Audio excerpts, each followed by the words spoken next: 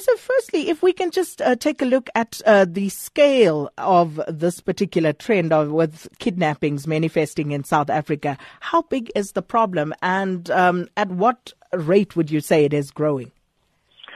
Well, we don't have exact figures. Police are unable to provide us with the exact numbers, but just from the research that I've done, we've had a few dozen of these cases over the past few months. Some of them what I term copycat syndicates, where they demand anything from R1 million to R2 million. But the worrying trend, Sakina, is that over the past few weeks, we've had at least 3 incidents where it appears that these syndicates are operated by international gangs, daring, dangerous, as you say, very brazen, and they demand up to about 20 million South African rand, and in some cases even more.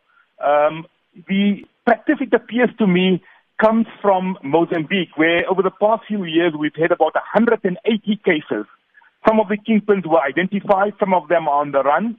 And as we speak in South Africa, we have Pretoria businessman Umar Karim that was abducted on the 3rd of August. I'm told that there are ransom demands. He's still missing 74 days later. We had a Cape Town businessman, Zon Ahmed, who was abducted also towards the end of July, and about 2 weeks ago he was released, although he denies paying a ransom. I'm told that over $1 million was paid in ransom. And we also had one case in Cape Town where a businessman was abducted last December, and he was freed apparently after paying $750,000. There were a number of cases in KZN, so the trend is very, very worrying. No arrests for the major kidnappings have taken place, and that is my concern.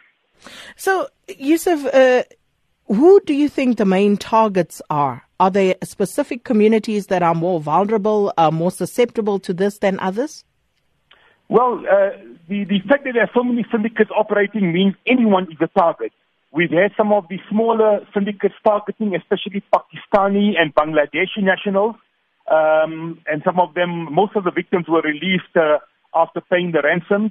The major syndicates that we've seen at work have largely been targeting members of the South African Indian community, largely members of the Muslim community, and some of the business people that fled from Mozambique, the wealthy business people moved to South Africa to either in Mpumalanga or Durban. They've also been targeted by the same syndicates, and that is why the feeling is that the same syndicates that were operating in Mozambique that are now on the run are at work here.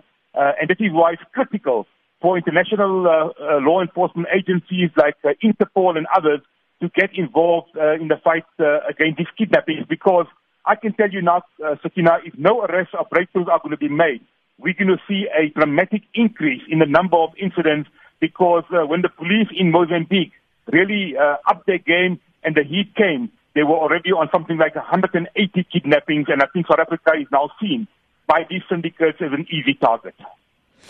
But who do these syndicates work with, Yusuf, more broadly speaking? Is there any indication of where their links lie? Suspicion, Sakina, is that, first of all, they are working with either military or police personnel from both Mozambique and from Zimbabwe. I will not be surprised. I will not be surprised that even locally they have brought out some South African police men or women that are working in cahoots with them.